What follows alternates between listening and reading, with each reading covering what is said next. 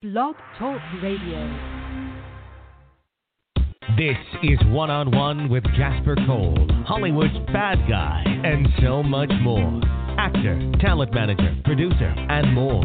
Now he's sitting down with today's top newsmakers from entertainment, politics, pop culture, and beyond. This is One-on-One with Jasper Cole.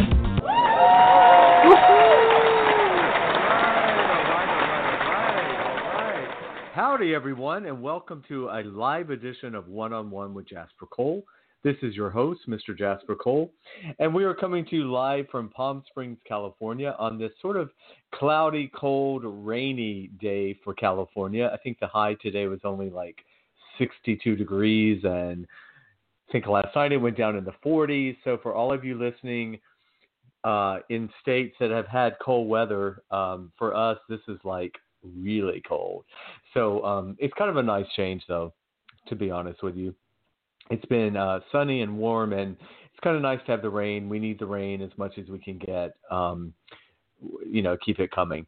So everyone, please follow us on social media. You can go to Twitter and Instagram. I'm at Jasper Cole Says, SAYS, and I'm on Facebook. And the show One-on-One with Jasper Cole has a page as well.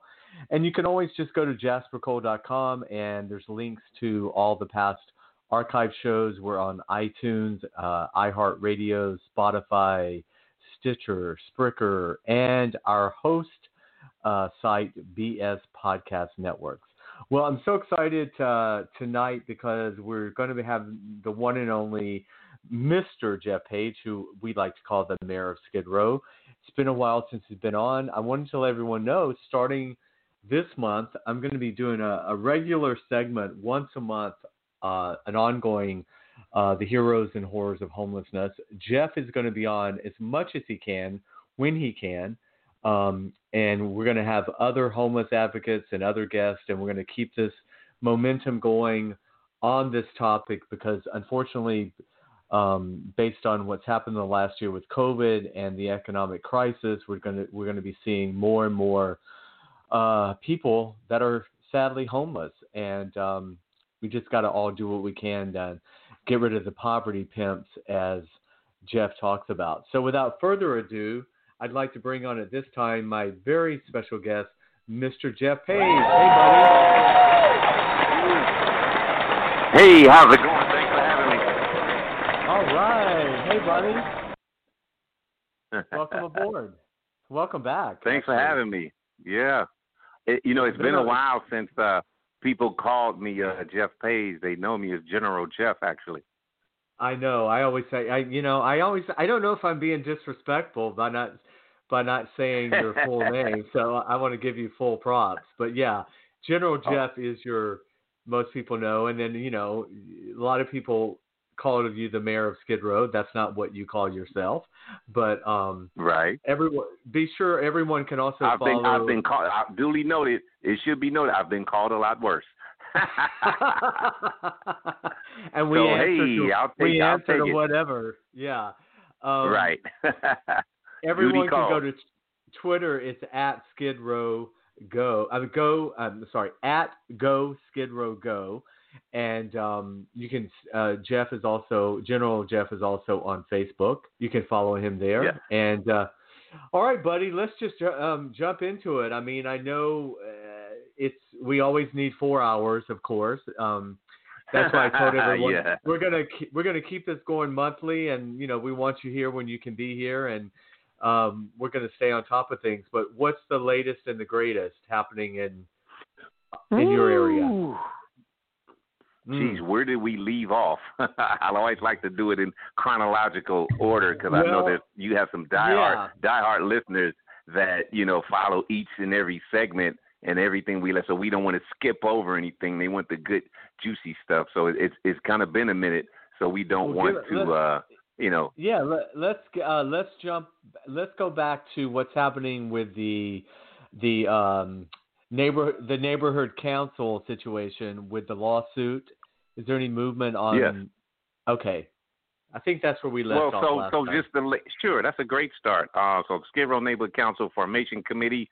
For those who don't know, I'm the chair of the SRNCFC, And right now we filed an appeal. We had our election in 2017. They said we lost by 6-0 votes, 60, and we found a whole bunch of election irregularities. We'll just call it at that. And we wound up eventually we challenged the election immediately, and we had to jump through all these hoops, and it was ridiculous.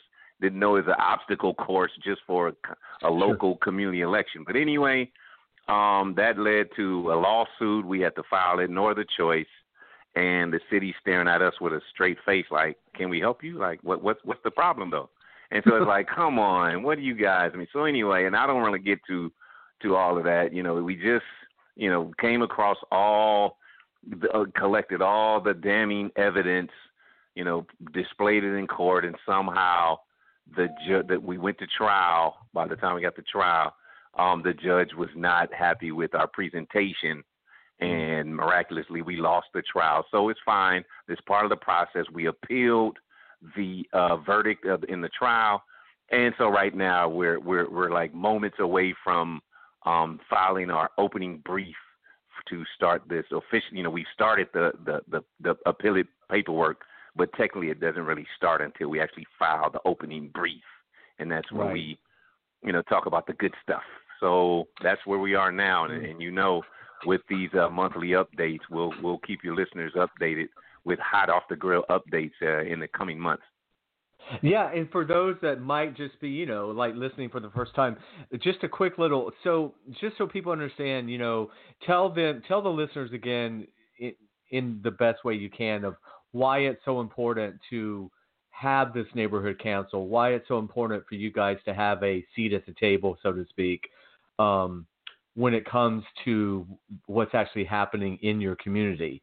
Because right now you don't really have that ability to be recognized. Right, and so this effort goes back in the Skid Row community.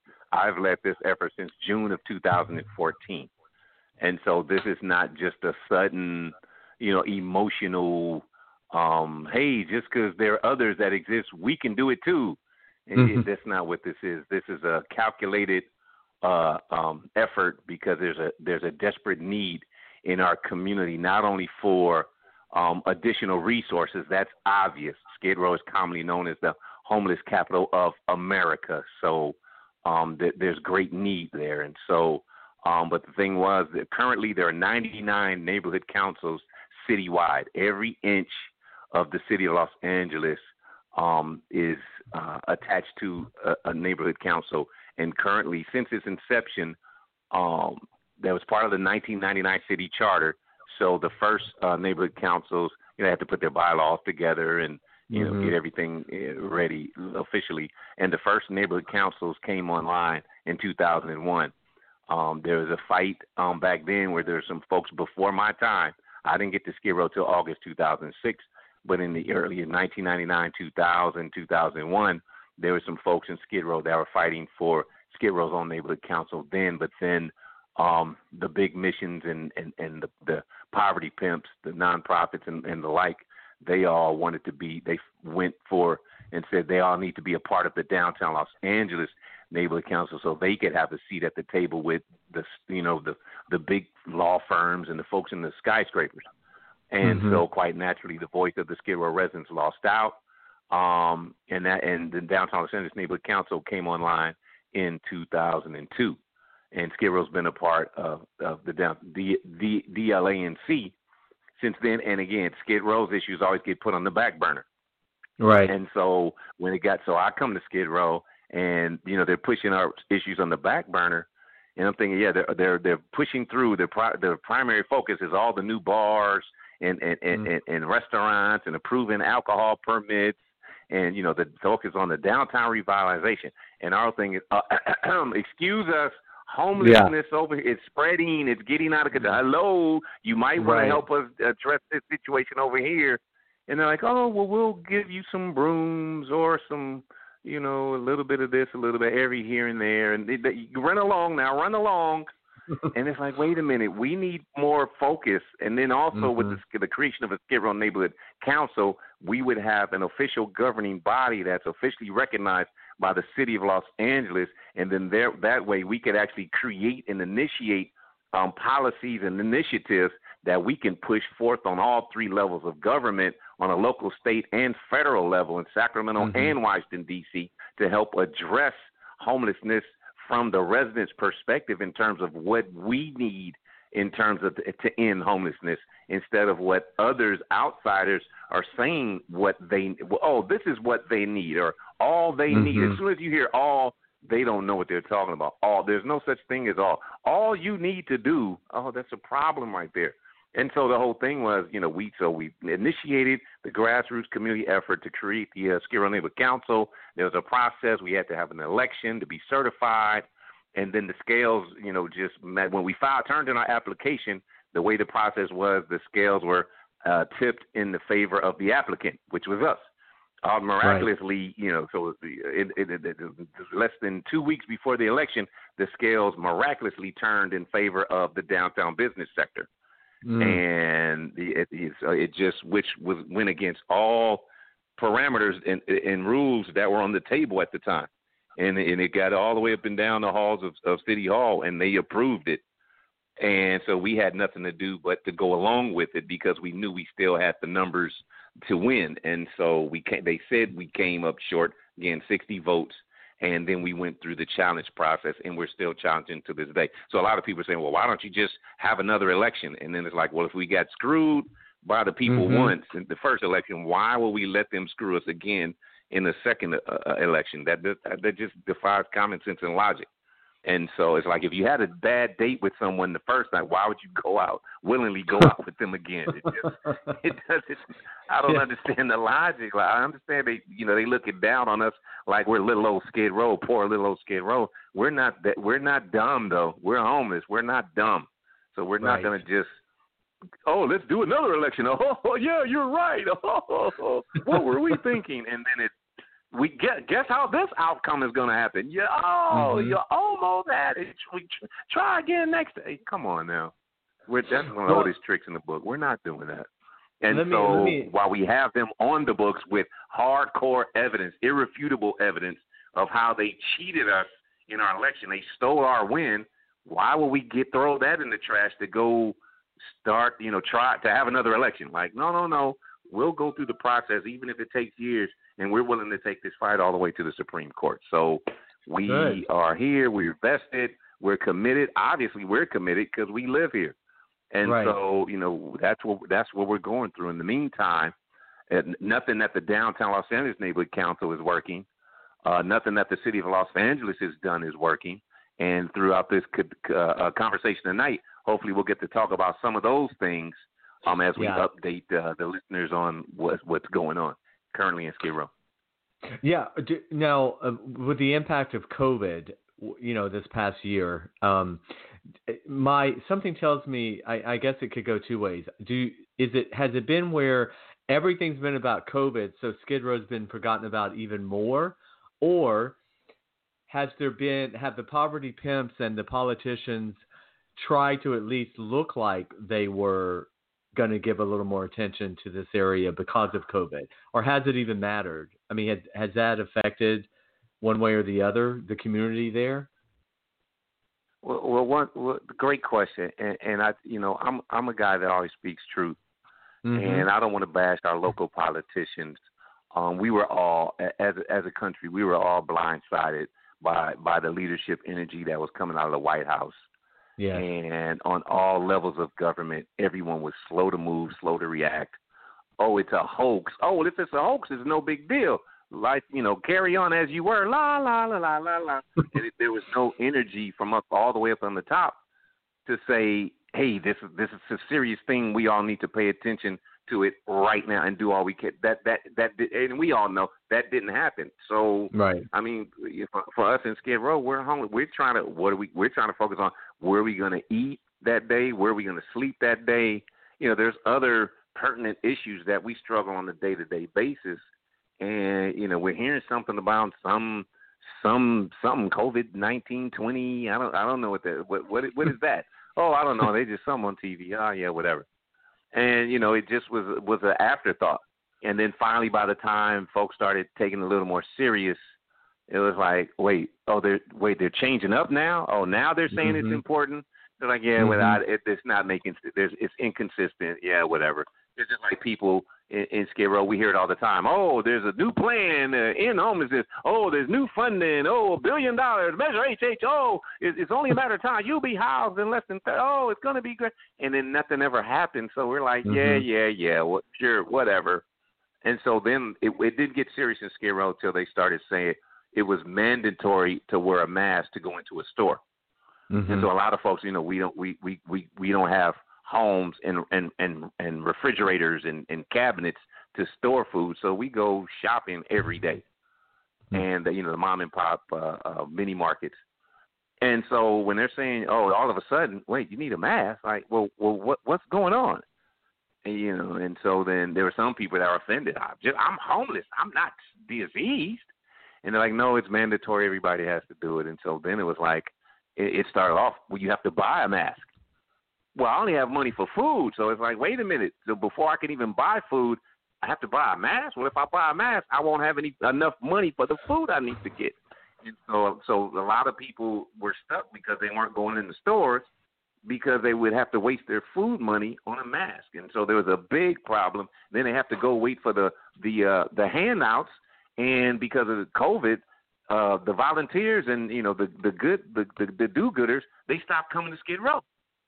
And so now all of a sudden the folks, the stuff that you can count on, whether it's a bottle of water, hot plate of food, or whatever it is, nothing's coming. It's just completely dried up.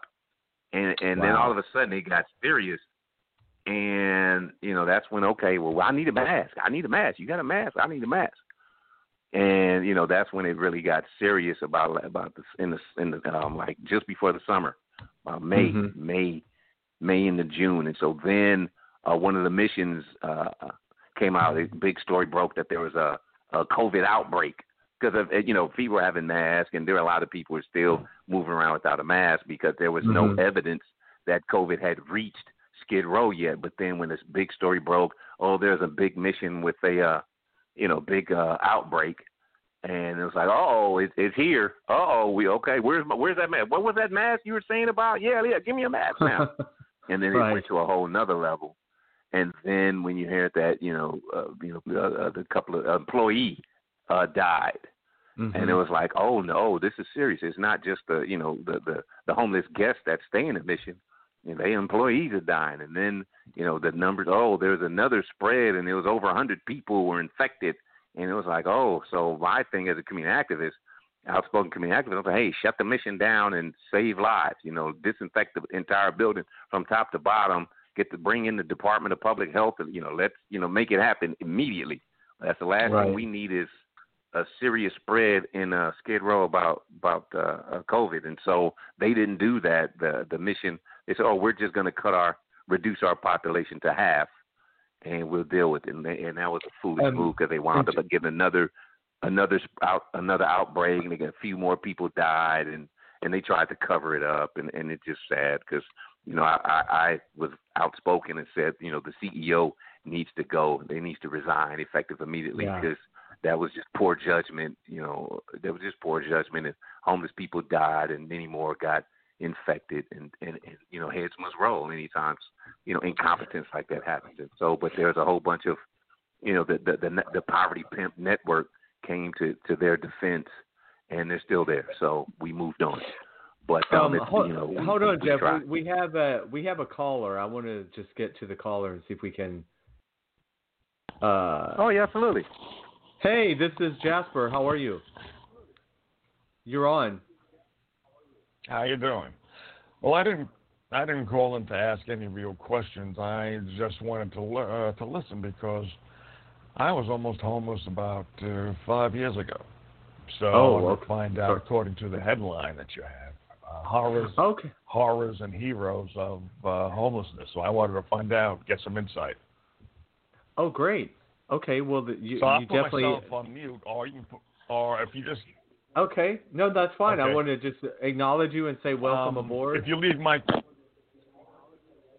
Yeah. Thanks. Okay, if buddy. If you leave my line open, if you don't mind, then if you want me to, I can jump in. If I feel that there's something I can contribute, maybe. Sure. Yeah. Later, Absolutely. I'm saying when I learn more. Okay. Okay. Thanks. What's your name? Mike? Joe. Joe. Okay, great. Jasper and Joe. General Jeff. Yeah. Okay, great.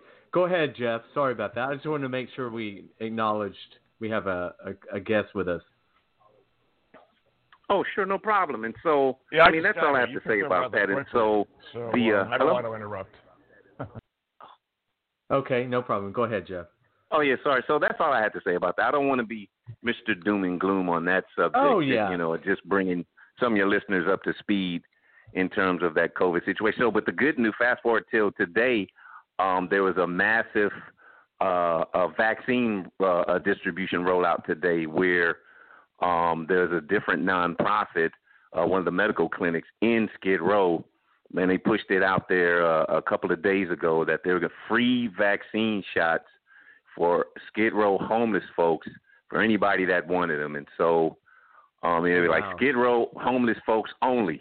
And I don't know how they were going to, patrol the line or whatever. But so, I passed by there earlier, just before it actually rolled out, and come to find there were like 50, 60 people already in line, ready, waiting. Wow. And That's so good. that looks like that was going to be a highly popular event. So a lot of people in Skid Row were ready for that vaccine. So good, yeah. That just happened just today. So we've come a long way from, desperately looking for masks and getting poor information from our leaders, and then all the way to where now we've got this massive line of homeless folks lining up for their free vaccine shot. So we've come a long way, and in the meantime, in between that, we still, what we're fighting for is accurate Skid Row specific COVID information, COVID data, Skid Row specific, and it doesn't exist.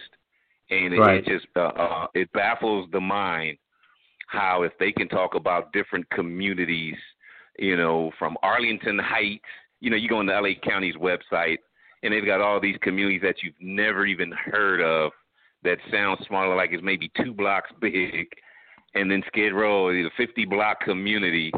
We're not even listed, and so then, okay, no problem. I know a lot of the folks over at the Department of LA County Department of Public Health. I'll just reach out, to the higher ups directly and request the Skid Row specific data. And they didn't provide it because they said it doesn't exist. This was their reason, because they said because Skid Row doesn't have any consistent boundaries, it was hard for them to pull any Skid Row specific data. And I'm thinking, like, that's hogwash, and I said, well, what about the typical boundaries? 3rd Street to the north, 7th Street to the south, Main Street to the west, and Alameda Street to the east, 50 city blocks. Those are the basic, those are hard boundaries for Skid Row. So, yeah, that's what you say, but then there are other, and then we're going back and forth arguing about boundaries and why they can't give any Skid Row specific. Well, I don't choose your boundaries. Give us some Skid Row specific stuff. 50 blocks, 5 blocks, 100 blocks. Give up the data. And to this day, they still have not given up any Skid Row specific data, and it irks us. And so that's a whole separate effort as community activists, and community leaders in Skid Row, that we have to fight and argue and pound on the podiums just to get Skid Row specific data so we can be up to date and current on what the current COVID numbers are. We can't even get into a specific breakdown of how many women have it, how many men, how many, and things of that sort. We can't even get into demographic breakdowns. We're trying to just get a basic number. Is that an example where, if you had like you said, if you had that official council seat, isn't that kind of an example of something that would be, you could take care of? And Exactly. Yeah. And so so it'd be more than just a council seat. It would be, possibly 15 to 20, board of directors members. Right. And then again, that would be certified by the city of Los Angeles. And so, there would be strong letters issued as a board that, just like any other board of directors, it should, and most boards would be respected enough to be able to generate a successful response. And so while we got a response, we still didn't get the information we needed. Right. Well, I guess the question, not to go back to that, but I didn't get to follow up. So for people listening, so what would you say when people say, well, Jeff, why would they not want you to have this ability? Why, how is it hurting for you guys to be a part and have your own council? What is that taking away from someone else? In other words, what's the opposition? Like, what are they afraid of by giving you guys this seat at the table?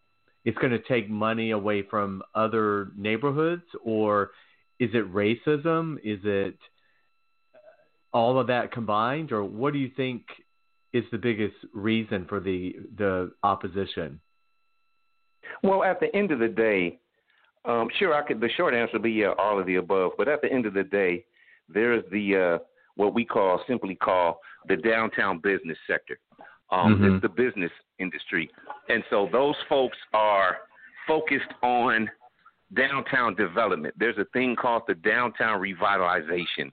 Right. The building, converting with the adaptive reuse ordinance that passed in 1999. There's converting old, empty office buildings into, luxury lofts and condos. And so the whole thing is by the year 2040, pre-COVID, of course, they expected downtown LA to be this, hustling and bustling paradise and playground for all these, successful, single, millionaires, to run around and work hard and play hard and have fun. So have their high-rise Skid Row. And... So right in the middle of all of that is Skid Row. It's like a big donut with glaze, and then right in the middle is the donut hole with no donut, no glaze, and Skid Row. And they're like, so their whole thing is, but Skid Row's got prime real estate. And it's like, prime, we need to get Skid Row out of there. Once we get rid of them, quote unquote them, then it's prime real estate. We can come in and develop, get the bars, get the restaurants, get, and just basically gentrification. And, we're putting up a fight saying, no, we're not going anywhere. And so what they fail to realize is that the low-income housing in Skid Row, and there's, over 50 buildings in Skid Row alone that are protected with affordable housing covenants. And so what that means, even if a rich developer wanted to came in and bought a building, because of the protections from the Wiggins Act, they would have to replace those units on the 1-to-1 ratio. And so in essence, they would be buying two buildings, because not only would they come in and tear that building down, build their luxury condo, but if there was 100 units of low-income housing, they would have to replace that 100 units of low-income housing somewhere else. And so why would they? It's not cost-effective to pencil. It wouldn't pencil out to have to spend that money to build two buildings. Right. And so those are the protections, the covenants that have our low-income housing in place. And so during our lifetime, yours and our lifetime, Skid Row will still be here. And so while now that we understand that, rather than, hope that, keep fooling ourselves with the mindset of, Skid Row's days are numbered, and it's only a matter of time before the big money guys come in and just bulldoze it, into the LA River or something and bulldoze it off the map. Hold on. So I'm one of like the little engine that could. Hold on, guys. We're not going anywhere. And so then, no, your day's number. No, kid, get out of here. And so then finally they're realizing, hey, wait a minute, what are these covenants these guys are talking about? And so we've had every law, all the big prestigious law firms in the skyscrapers downtown looked at us, and they realized they're right. We can't undo the covenants. And as a matter of fact, the covenants that are done, let's say the low-income housing developer, the nonprofit housing developer, if the covenants last up to 55 years, and even once it expires, it can extend and be extended for an additional 55 years. And so, like I said, during our lifetime, they're not going anywhere. Then we have 4 major missions in Skid Row.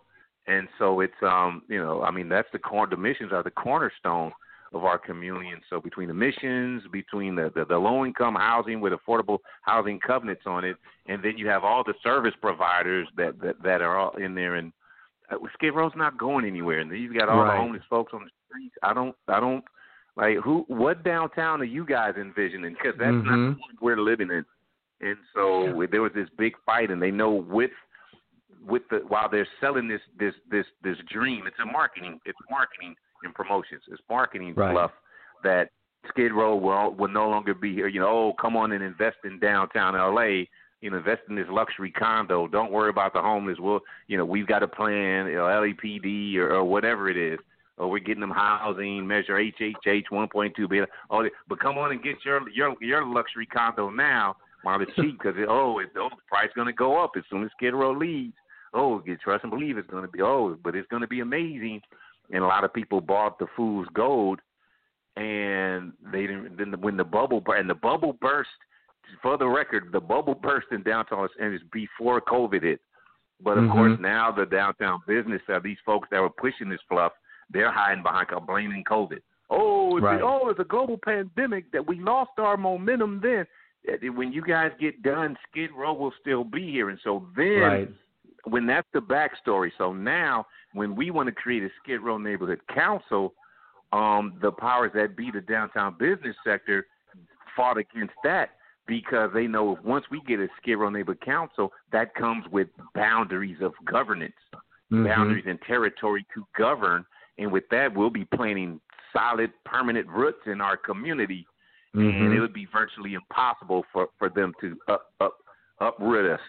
And because they still, in their minds, think there's some kind of way that even if 10, 20, 50 years from now, they'll be able to uproot Skid Row and move us out of here. And so a Skid Row Neighborhood Council will make it virtually impossible to move. And so that's why they lined up against us. Okay, now I'm really getting a clear picture. And do you feel that it's also an age situation? Are you finding some of the, quote, old guard politicians or board members, are the younger generation, are they probably going to be more apt to want to work with the Skid Row and help, or do you notice a difference in that respect? I don't know. The Downtown Los Angeles Neighborhood Council is who since Skid Row is already within their boundaries, we have to technically break away from them.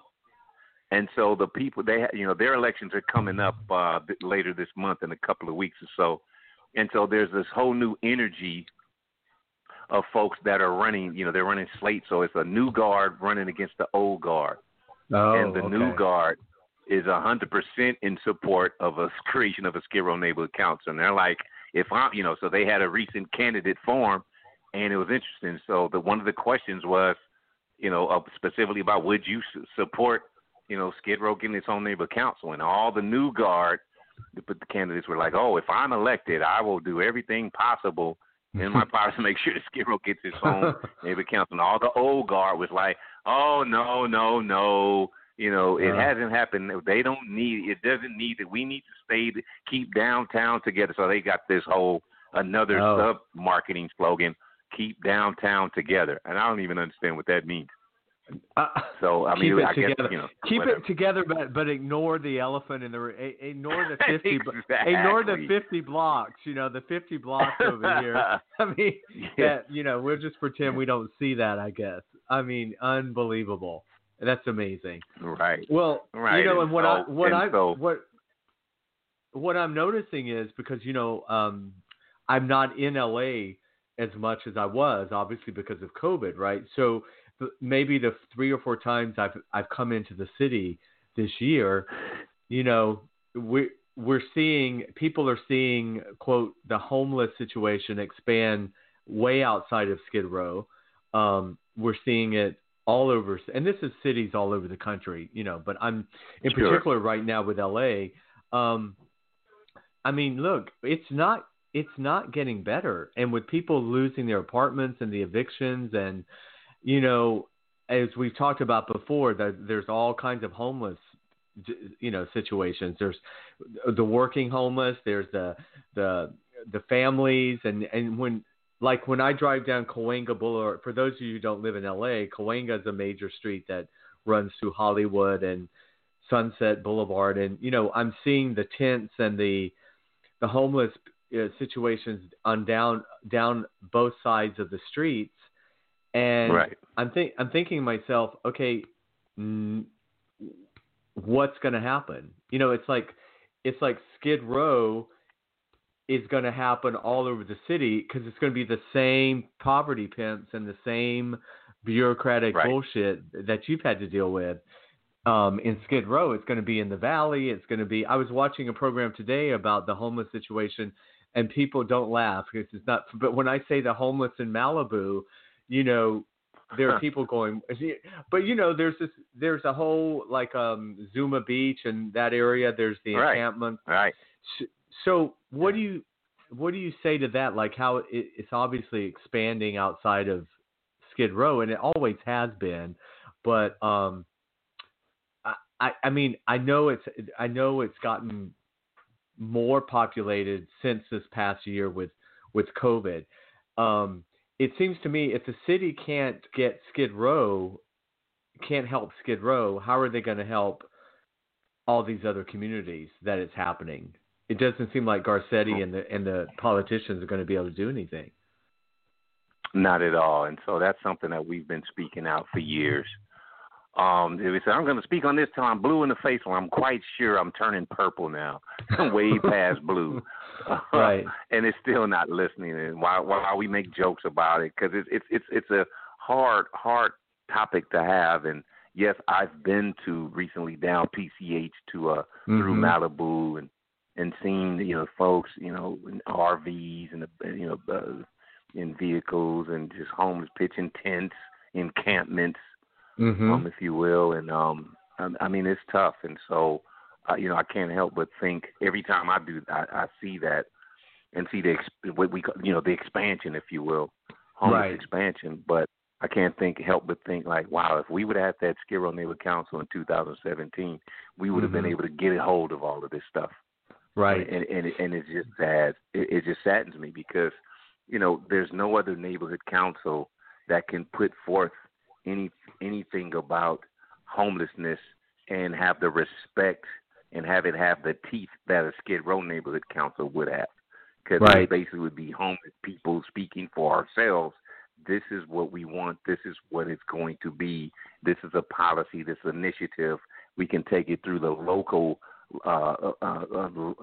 political leaderships and then take it through the state. You know, if we can get it on a ballot initiative, we have to do it, even our federal representatives in Washington, D.C. And so then there's a whole lot that could have been done and should have been done by now. And so that just leaves me as the community activist side of me has been hollering out, speaking out against the poverty pimps, you know, for over a decade now. And so, you know, all they do is proving us right.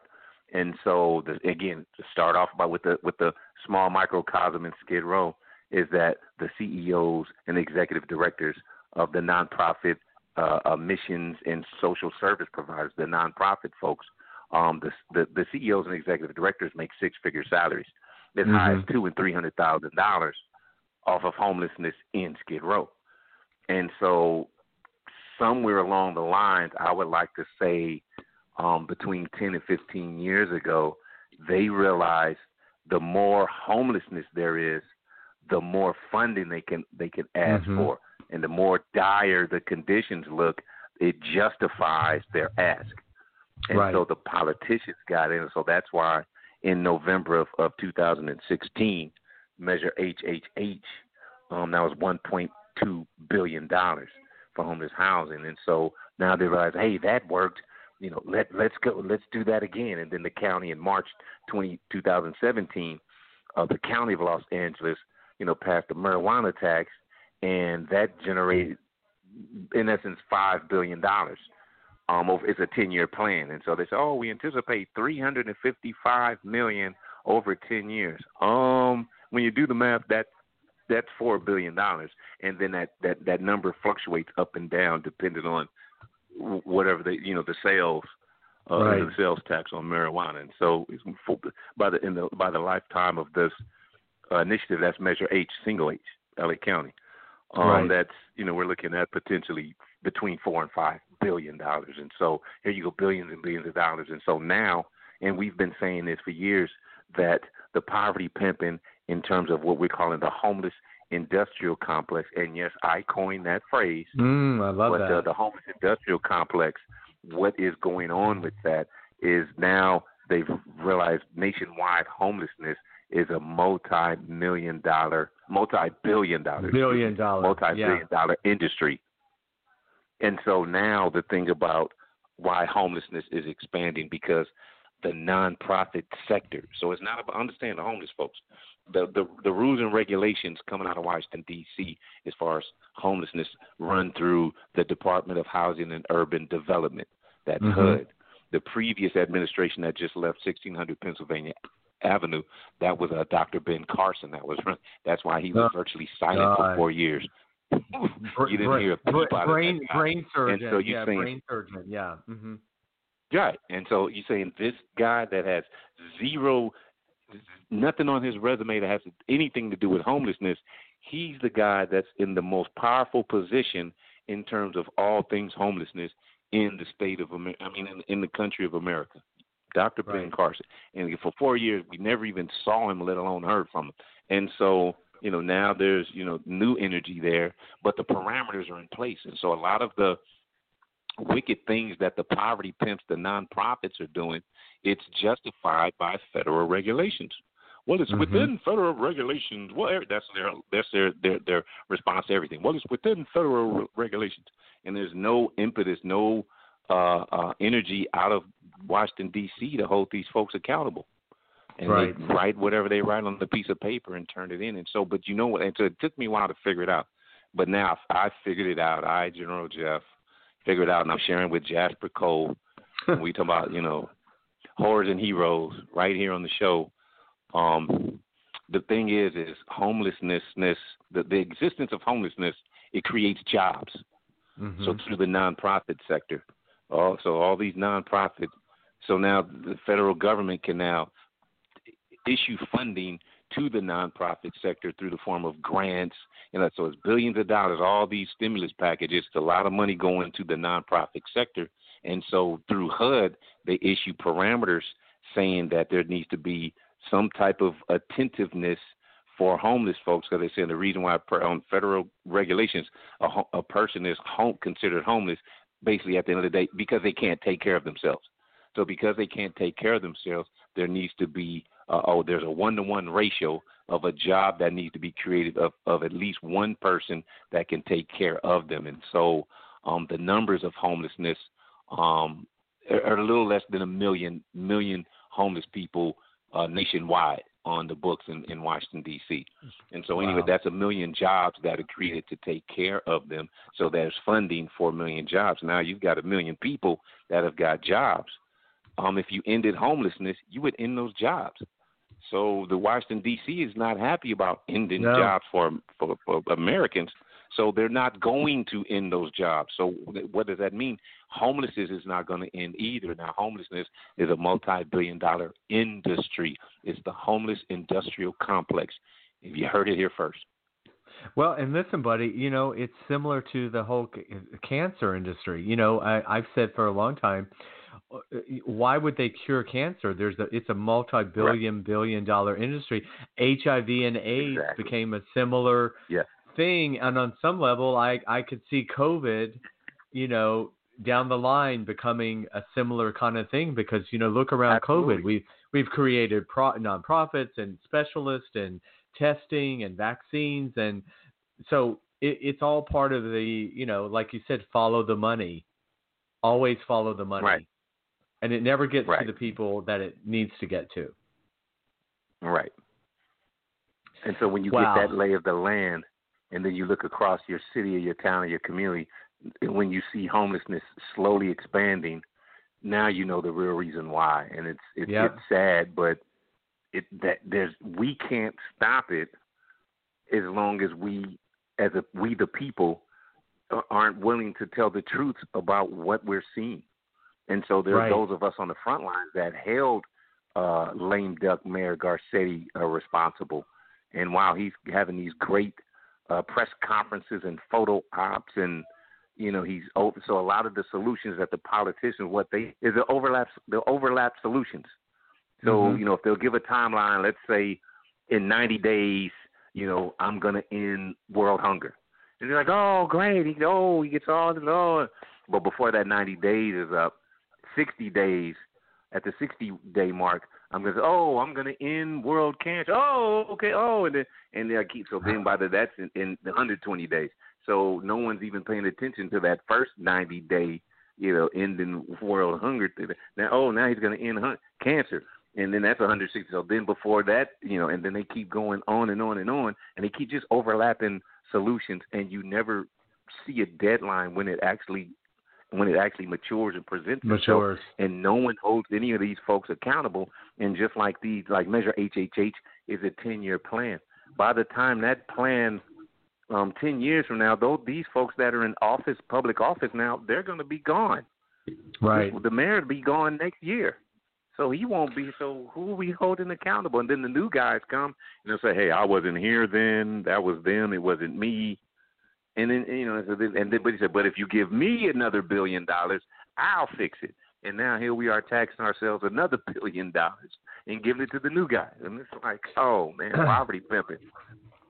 So in the 14, almost 15 years, I guess now since you've been boots on the ground in Skid Row, being an activist, when you look back now and you look at where we are, do you just feel like it's been like a hamster on a wheel, or are there areas where you could say there have been progress at all, or do you just feel like it's been like a self-fulfilling prophecy, like it's gotten worse, right?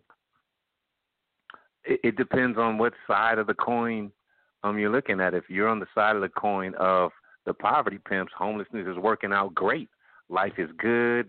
The company has funding. The payroll. People are getting in the higher level, upper level executives. That is, or not on lower rank and file, but upper level executives are getting their promotions. They've got job security. You look out, the need is strong for what they do, allegedly. What they do on paper, what on their mission statements and websites, all this data. And they create data, they create the need for reports, and that's just giving themselves jobs, give them jobs to do. So they'll have a seminar, they'll have this kind of, now it's all Zoom talks, file, make a report. We got to update the data. There's just worthless jobs just to keep the workforce, the homelessness workforce working. That's all that is, to give them something to do. If you got 1 million people that need jobs, they need work assignments. No, come up with a new report. I just did one 60 days ago. The numbers are fresh. Do another one. It's 60 days. It's old. And then there'll be some HUD they'll dig up in the HUD dictionary. As you can see here in section 339443, we need an updated report every 30 days. Your report is old. And then they'll go back and commission, a whole nother report. And we got all these, you look on some of these people's bookshelves, the file cabinets stacked full of reports. Reports.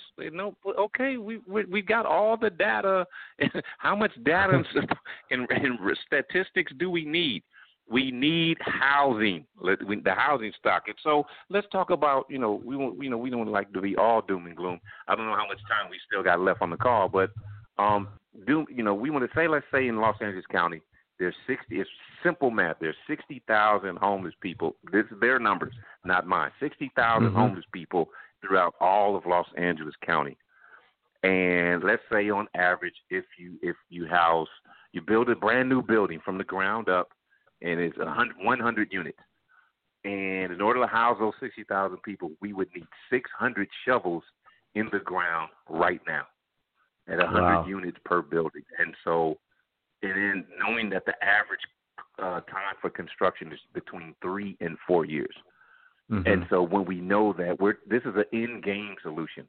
So if we invested all our money and all our time and energy on those 600 shovels, we know in no longer than 4 years from now, we're going to have enough units for 60,000 homeless people. Now, if there's some new people that happen between here and there, now they can go into a temporary shelter or something until we get a couple of more shovels in the ground.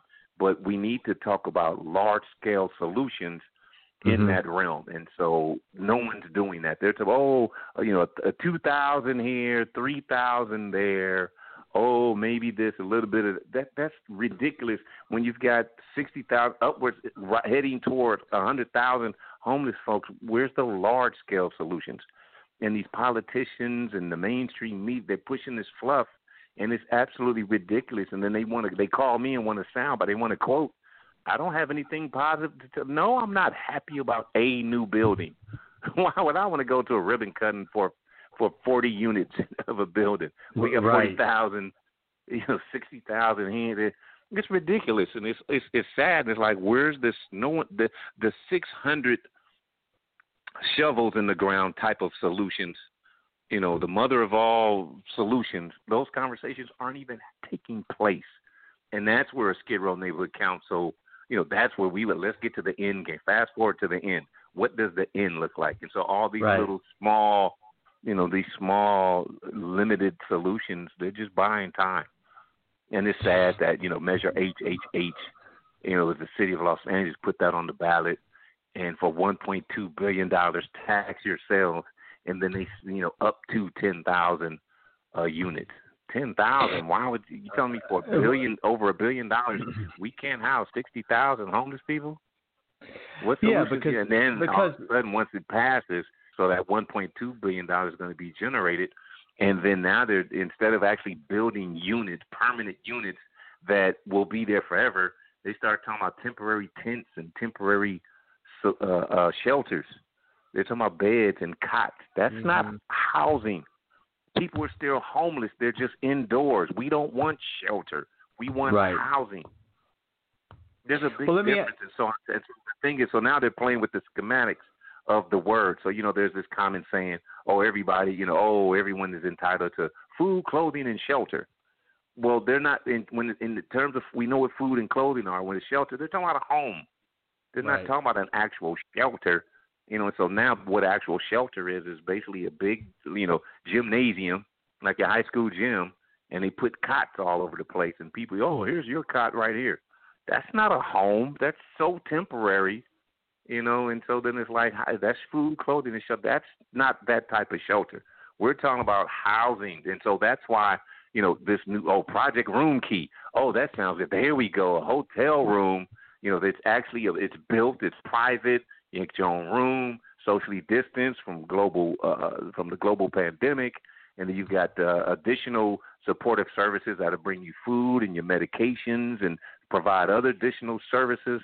This is great. Now, this is what we're talking about. Fund that, Project Room Key. And then our lame duck mayor, Eric Garcetti, came out and said, when he launched the program, 15,000 hotel rooms will house homeless folks. Now we're talking about, but now we're almost starting to get to some large-scale stuff. But start small and then build out to it. And then, 90 days in, come to find out, they only had the highest number I've ever heard on Project Room Key was 4,400 units. So I'm like, well, you guys are still 11,000 units short. When are you going to get to 15,000? And now they're like, that was just a 90-day program and the funding has run out. And what do you mean the funding has run out? You just launched the project a couple of months ago. It was come to find it was a 90-day program at best. So you said with 15, you're gonna house 15,000 homeless people for 90 days. But they what we intended. See, and then that's when they come into the spit some more fool's gold and expect us, drink from that cup. And it's like this. It doesn't even make sense, and it's sad. But so then now the thing is, also what we also found out was at that time. Washington, D.C. was reimbursing the city of Los Angeles 75% for the funding that they were invested into the hotel rooms. And that's why the city said they ran out of money because they're only getting a 75% reimbursement. So the brand new presidential administration that just took office a couple of months ago, they just issued through FEMA 100% distribution. Go ahead, let's get those hotels. Let's go. Let's get them these folks off the street. Let's go. That's when I like the new folks that come in. The new regime is coming in 100% a reimbursement. And do you know, lame duck Mayor Eric Garcetti didn't even officially ask for the money. Wow. 100%. So if you spend $1 million to get on hotel rooms right now, you will get $1 million back. And do you know this guy hasn't even put in the application for it? Well, see, that's what I was going to ask you. I was going to ask you. I was hoping that I hope you were going to tell us that the Biden administration, this new administration, was going to be doing more to help than obviously the last one was. When they're talking about the hotel, yeah, I mean, you can't do. I mean, he can only do so much do on worse. his end. I mean, 100% reimbursed. Okay, so the city of LA would have to pay for it in advance. Whatever you spend, we'll reimburse you. Just go ahead and take it. You're right there. Go ahead. We got you. Oh, okay. Spend. What do we? Let's go. I mean, I would like to think Uncle Sam is good for it. Well, when they're talking about the hotel rooms, General Jeff, where are these hotels they're talking about? Spread out in different places? Any hotel. There was at one point in time, there were like a state. It was because Governor Gavin Newsom also had a project, a room key statewide. And so, he was there was a talk that 28 Motel 6s at one time were on the table statewide that, across California that could, were at one time were interested, potentially going to be a part of the conversation. So, there were some big, really nice, because the whole thing is with the global pandemic, no one's traveling, so the hotel industry is losing their shirts because they're completely empty. No one's using so they got to lay off their workers. What do you have maid service for? No one's sleeping in the bed, so no one's messing them up. You know, so they're down, and it's like, so to keep that industry going, hey, well, we can house homeless, and of course that was us homeless advocates, activists that came up with that solution. And so it's like, let's house, get the homeless people housed in the hotels and in the empty hotels, and the hotel industry won't suffer. And they're like, oh, no, those hotels won't go. And then we'll ask them in the hotel industry, absolutely, what business, what money? And then so it's hotels and motels. So it wouldn't be, 5-star for they may be trying to, at first they were going to hold out. COVID may be gone in 30 days, and we don't want to have homeless folks all up in it, whatever. We have to completely disinfect our entire building and repaint, whatever. But then there's some, motels out. And, the homeless folks like, some of these, low budget motels are good enough for me. Right. And so, hey, come on. It doesn't matter. Let's just get them. It doesn't matter where. It doesn't matter how. They got transportation to get people to and from. Go. Let's go. 15,000 to start with. Let's go. And with potential to expand the program later. We don't. And then the city was like, well, we're having a hard time developing. Negotiating, in terms of acquisitions and all that kind of stuff. And so it was extremely difficult for the city, they said, to get to 15,000. And so, I don't know, they got off to such a rousing start. And I've known now in the streets of Skid Row, you got people now like, I'm waiting on my hotel room. Where them hotel rooms at? Hey, General Jeff, where them hotel rooms at? Where can I get one? You got any room keys on you? I know you got an extra room key in your pocket right now. Call your boy Jasper Cole. I know he knows where the room keys is at.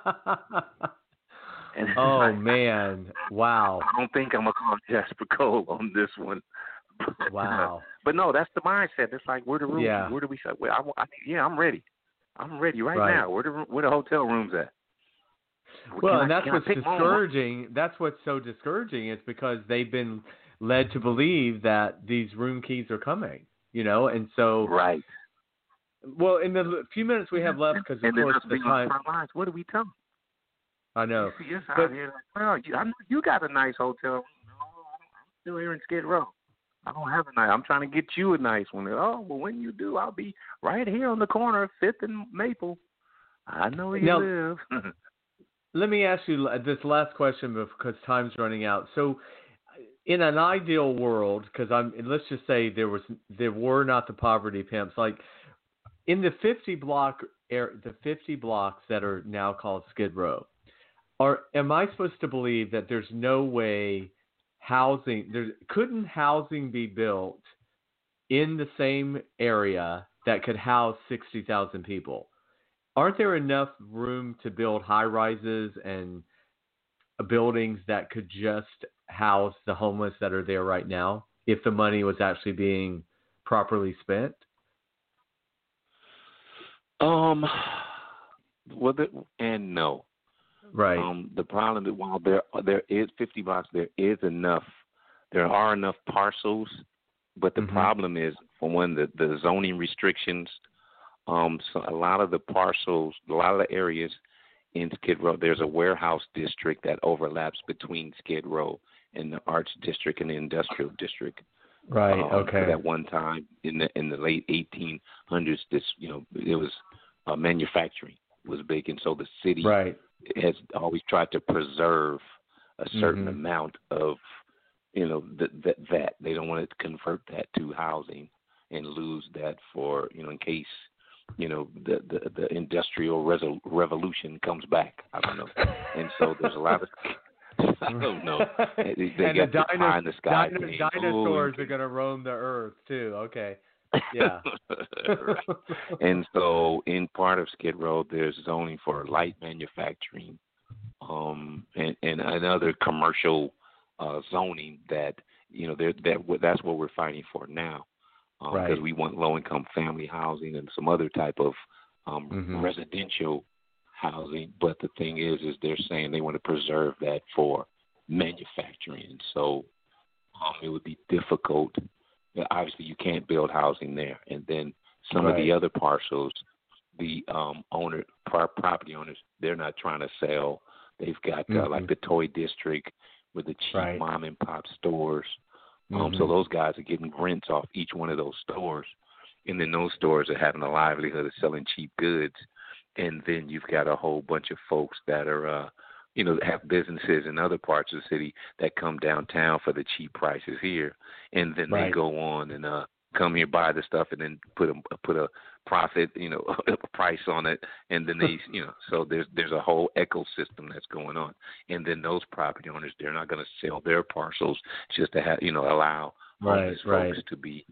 But we do still have some more room where we can get, we can get thousands more housed, but everything is slow to develop it. So now then there's a pushback from the downtown business sector that's going to say, Skid Row homelessness is too centralized right here in downtown. It needs to be spread out across the city. And so the politicians are slow to move on any new housing in Skid Row. So we have to fight for everything. Keep fighting. Well, I think that's the message, is to keep fighting. And Jeff, thank you as always. Like I said, we're going to make this a regular one show a month. And like I said, when you're as far as I'm concerned, this is your show as well. But I want the listeners to know there'll be times when, Jeff does have a life and other things he's got to do. So if he can't make it, we're going to keep the talk going with all kinds of different people from the homeless industry. I'm going to call it the industry now, the homeless industrial complex. Yes. I want to have people on from different sides. I want to hear it from all angles. But the main thing is, you've said this before, and we're going to close with this. You said before, even on like the national level, until the government will get people like yourself, people who are actually walking the walk, to serve on these committees and to be the voices that are in the meetings and in the rooms, nothing's going to change, because you don't have the right people that are leading the march when you're leaving it to politicians and bureaucrats, and that's the problem. So we need more people like you. Everyone, be sure to check out SkidRowNeighborhoodCouncil.com. Again, Twitter, it's Go Skid Row Go for General Jeff. We will be back here with a new show next Thursday night. And next month, we'll have another Horrors and Heroes of Homelessness. Stay safe, my friend. Keep doing what you're doing.